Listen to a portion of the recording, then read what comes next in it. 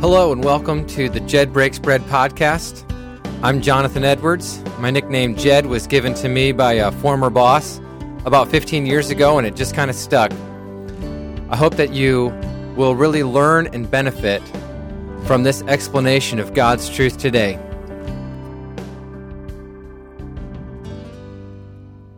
Thanks for listening to episode 17 of the Jed Breaks Bread podcast. Today I want to talk about an idea that coordinates with the lesson that I taught last week on how to contend earnestly for the faith and what that means. You see, every saint has a responsibility to contend earnestly for the faith that was once for all handed down to us. But where do you do that? How do you do that?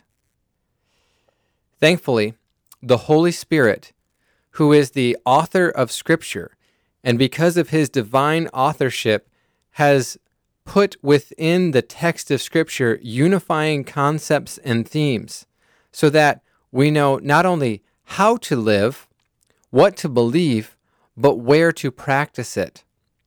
And in today's discussion, I want to explain to you that the primary place for the Christian's work of contending earnestly for the faith is not in academia, not on the interwebs, not even in podcasting, but the primary place where Christians contend earnestly for the faith is within the local church and as an extension of local church ministries.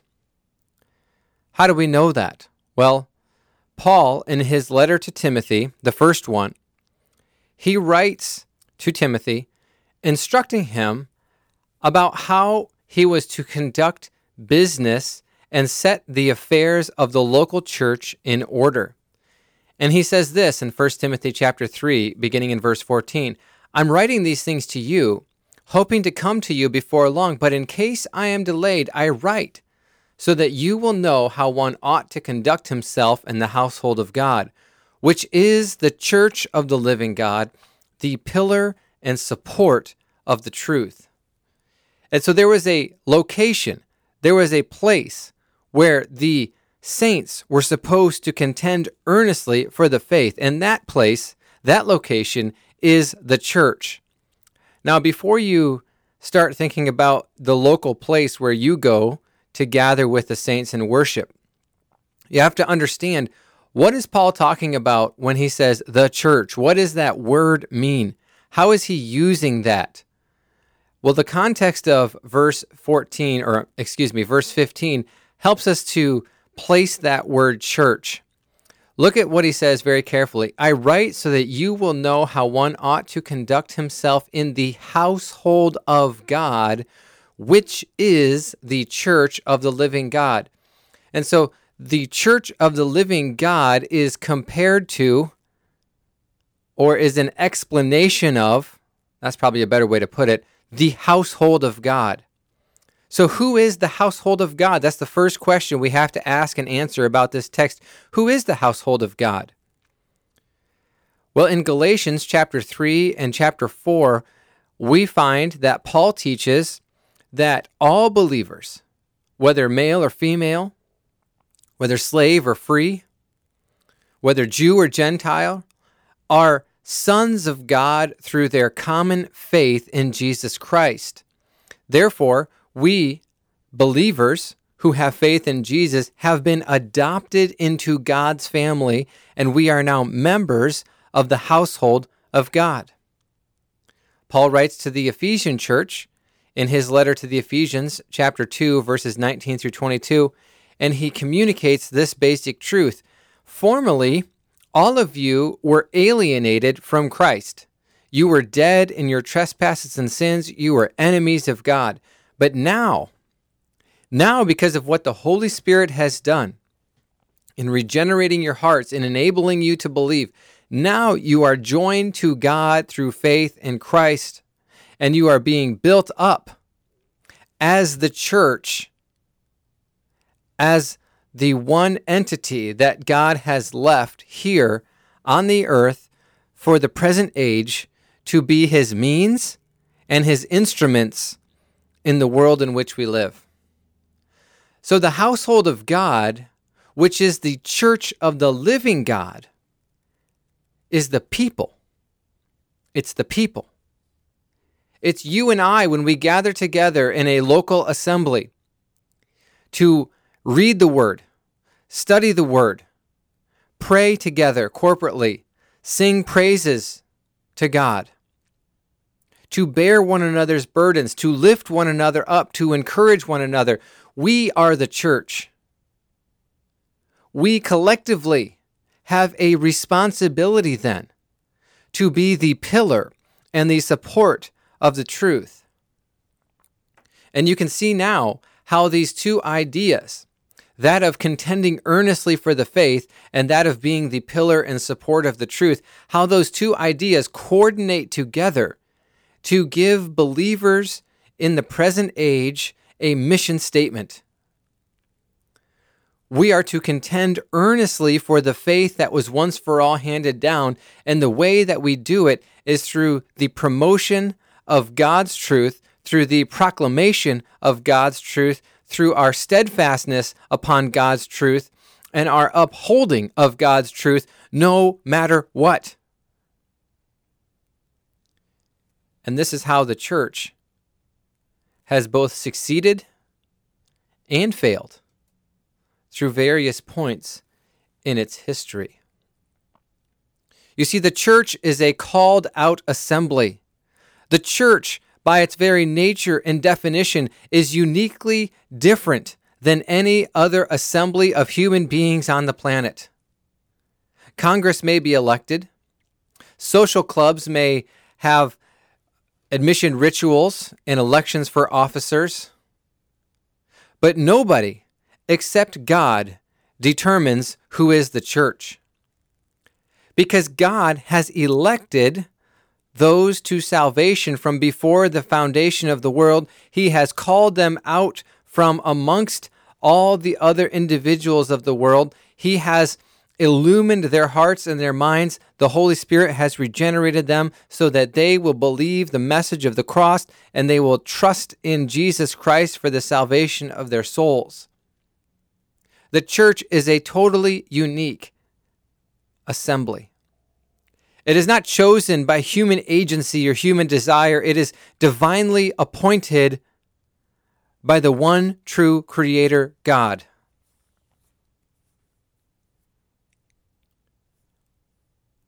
The church has a unique role, responsibility, and conception within the age in which we live. Now you think about that definition. You think about all the presuppositions that you have to believe to come to understand everything that I just explained. You have to believe the whole of Scripture, because that definition that I gave about the church incorporates many theological concepts of Scripture and then seeks to put them into practice to limit and narrowly define the group of people who gather together into what is called the church. And how do we come up with such a definition? Is it because that's what I thought was the right thing to do? Is it because I just have a bias or a prejudice and I only want this certain group of people to be part of my church? No, that's not how we come up with it. No, we come up with the definition of what the church is because we look at the text of Scripture and we interpret the text of Scripture literally within its near context and its far context. We interpret the text of Scripture grammatically, saying that every word has an appointed meaning, an appropriate meaning according to the context, and we're not going to twist and redefine words to mean what we want them to define. And we also interpret Scripture based upon its historical context, that the church meant something. The word ekklesia in Greek meant something in the New Testament time in which it was used, and Paul at the instruction of the Holy Spirit, took that word and gave it a specialized meaning for believers. So the church then is the household of God. And the church is of the living God. That means we were born of the living God. The living God is the source of us. And that's true because God has everything to do with our salvation, everything to do with our perseverance, everything to do with displaying mercy to us and calling us and justifying us and sanctifying us and ultimately one day glorifying us. So why is this an important topic? Why does it coordinate with this idea of contending earnestly for the faith? Well, if the church is the people and the saints are to contend earnestly for the faith, when the saints stop contending earnestly, when the saints redefine the church, it weakens. It weakens the truth of God. Now, let me be careful to explain that. It doesn't mean that God's truth becomes null and void. What it does mean is that as the church and the saints within the church compromise the faith, as they seek to blend man-made ideas with God's truth, it waters down God's truth. It weakens it so that it's hard to distinguish from anybody else's ideas. You see, the faith that we hold should be the loftiest faith in the whole world. The truth that we proclaim ought to be the loftiest truth that is proclaimed in the whole world. The reality that there is one interpretation to God's truth ought to be the call of every true believer to try to seek that out and put it into practice. And so when the church at large does not contend earnestly for the faith, when the church at large seeks to invite those who are not believers into the assembly, when the church at large has a philosophy of prioritizing social justice above God's true justice, the church, in many ways, ceases to function as a church, ceases to be a uniquely called out assembly. It begins to imitate human institutions. Now, that's not to say the church can't do good works in the community. Certainly, the good works that believers do are a testimony of God's mercy and compassion and grace. But when the church prioritizes good works, social justice, social reforms, and social programs above and beyond the proclamation of truth, it has failed to be the pillar and support of truth. And why is that? Because truth divides. Truth separates. Truth is hurtful to the unregenerate man because the unregenerate man doesn't want anything to do with God's truth. The unregenerate man rejects God's truth. The unregenerate man can't understand God's truth unless the Holy Spirit supernaturally regenerates the heart and enables that individual to believe. And so we have at our church that particular presupposition that the Holy Spirit is the one, the member of the Trinity, who enables men to understand God's truth And because of that, we believe it is the Word of God that has the power to convict, because that's what the Holy Spirit uses to convict men's heart. And our goal, our desire, is to be the pillar and the support of the truth to the best of our ability. That means we don't compromise on major doctrinal issues. We don't look at the culture and say, what would be sensitive in our culture? Let's make sure we emphasize that. We don't look at the circumstances that we're in and say, wow, if I want to change or grow my church, maybe I should stop doing A, B, and C and start doing X, Y, and Z. We know that there are ways, there are methods to grow a church. But you can grow a church numerically and starve it spiritually. And so many churches in America have gone down that route. They have confused the church and what the church's purpose is for and who the church is. They have confused it. They have distorted it. They have redefined it. And instead of the church being the pillar and support of the truth, the majority of churches in America are pillars and support of programs. They're pillars and support of pet projects. They're the pillar and support of all kinds of things, except true biblical doctrine.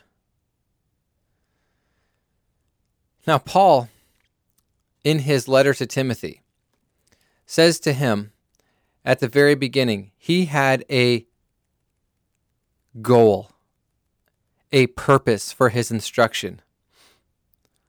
Look at this.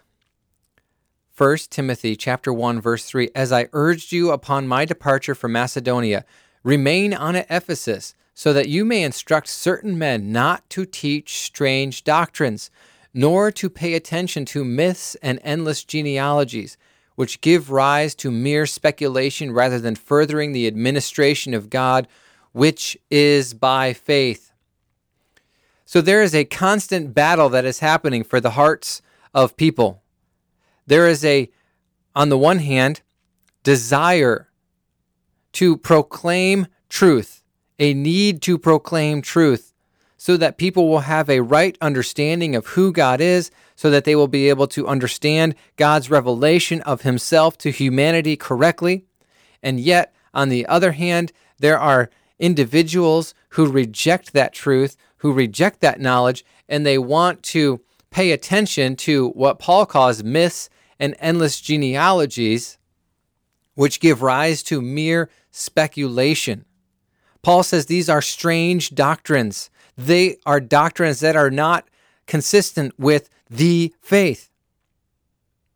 Paul, who is not afraid or unused to battle, had to instruct his protege Timothy, who is now serving without Paul as the primary oversight.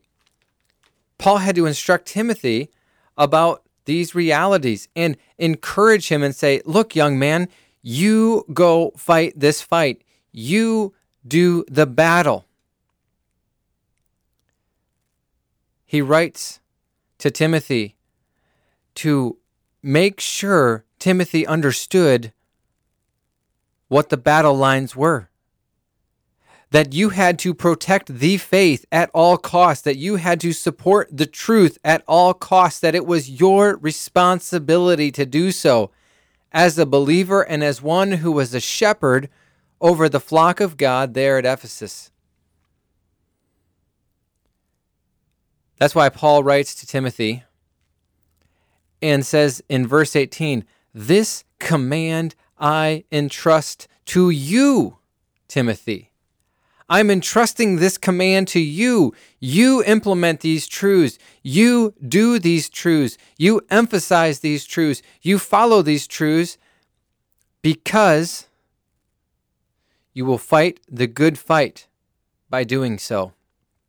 You will keep the faith by doing so. You will keep a good conscience. And if you reject these commands, if you reject these principles, then you will suffer shipwreck in regard to your faith, just like many others. And he names names. Can you imagine that? It's hard for me to imagine that, standing at the pulpit and naming names of people who said they were with us and then rejected the faith. Paul calls them out. He says, among these are Hymenaeus and Alexander, whom I have handed over to Satan, so that they will be taught not to blaspheme.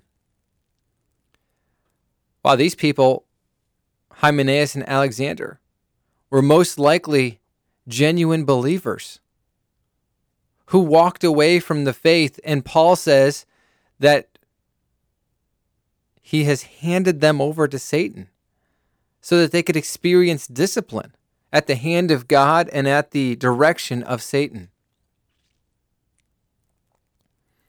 Listen, my dear friends, brothers and sisters in the faith, we have an extremely important and crucial obligation to contend earnestly for the faith, and as a corporate body, the church, to be the pillar and the support of the truth. Now, anybody who is in Ephesus reading this letter would have understood what a pillar looks like, because Ephesus was the city where the Greeks had built a temple to the goddess Diana. Her other name was Artemis. She was considered to be the queen of Ephesus, and her temple had 120 stone pillars supporting it. That is a powerful and mighty structure. Yet it pales in comparison to what the church is supposed to be when it comes to supporting the Word of God. You know, the attacks against the Word of God are many. Some are bold, some are subtle. Christians, by and large, have failed to repel the attacks, to hunker down and gather around the body of truth that has been once for all revealed to us. Christians have allowed the truth that we ought to support to be slowly chipped away, piece by piece, little by little, to the point where the churches that really stand on the Bible, the whole Bible, and nothing but the Bible are unique. They're few and far between. They are anomalies in a culture that is filled with churches. You can go to any town in America and find 10 churches. I live in rural America, and so all these little burgs that have 2,000 to 5,000 people, they've got 3, 4, 5 churches. And you can find many local assemblies that are not being the pillar and the support of the truth. I'm not saying that all of them are that way. There are certainly some that are. We, to the best of our ability, try to do that. But you know, the reason we have to proclaim this message, the reason Paul had to write it to Timothy, is that even in the first century, even 30 years after Jesus' death, false teachers were creeping into the church, trying to lead believers astray, trying to undermine the faith, trying to undermine the words of God that were handed down once for all. And so the battle hasn't gotten better. The battle has only intensified.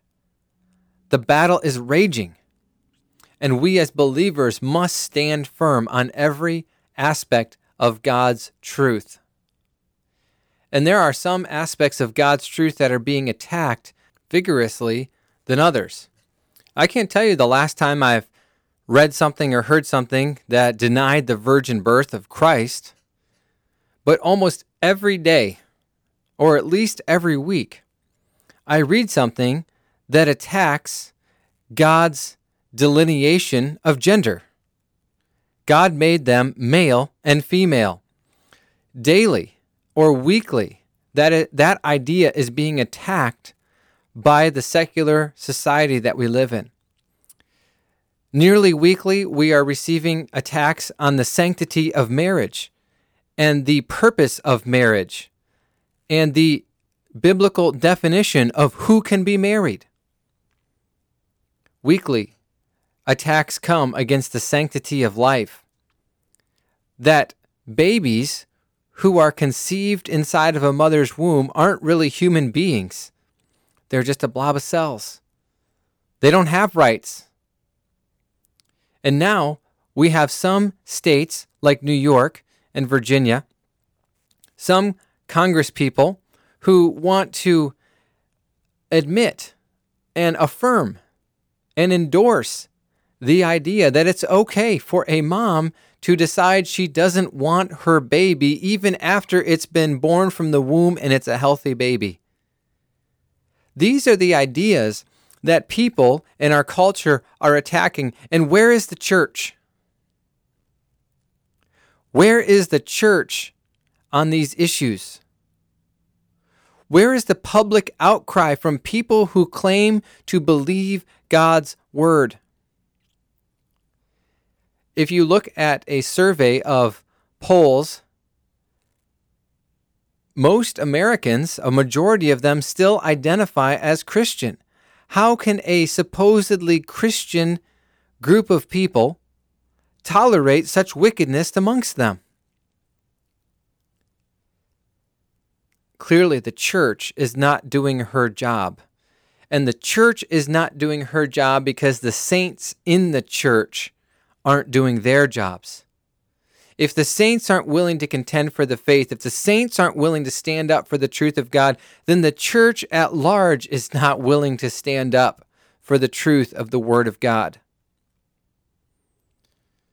So there is an exhortation from Paul to Timothy to proclaim true doctrine. But even more than that, in addition to the proclamation of true doctrine, is an understanding that believers in their personal lives must practice the truth. Now, this is extraordinarily challenging. I, for one, for example, know that I'm to speak kind words. I'm to be patient. I'm to be slow to anger. And yet there are times when it is very difficult to be patient and slow to anger when your children have disobeyed for the 15th time or the 20th time or the 100th time. It's difficult to be patient and slow to anger when you've explained something over and over and over again and somebody else doesn't seem to get it. It's difficult to practice the truth. It's difficult to walk in humility. It's difficult to be gentle.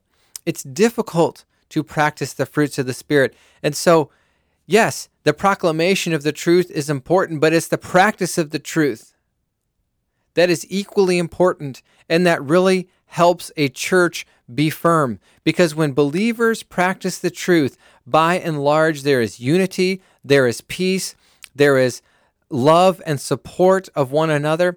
There is a great sense of purpose that is established, and in awe of the God who saved us. A real respect and a real recognition that we serve a great God and we are not worthy to do so.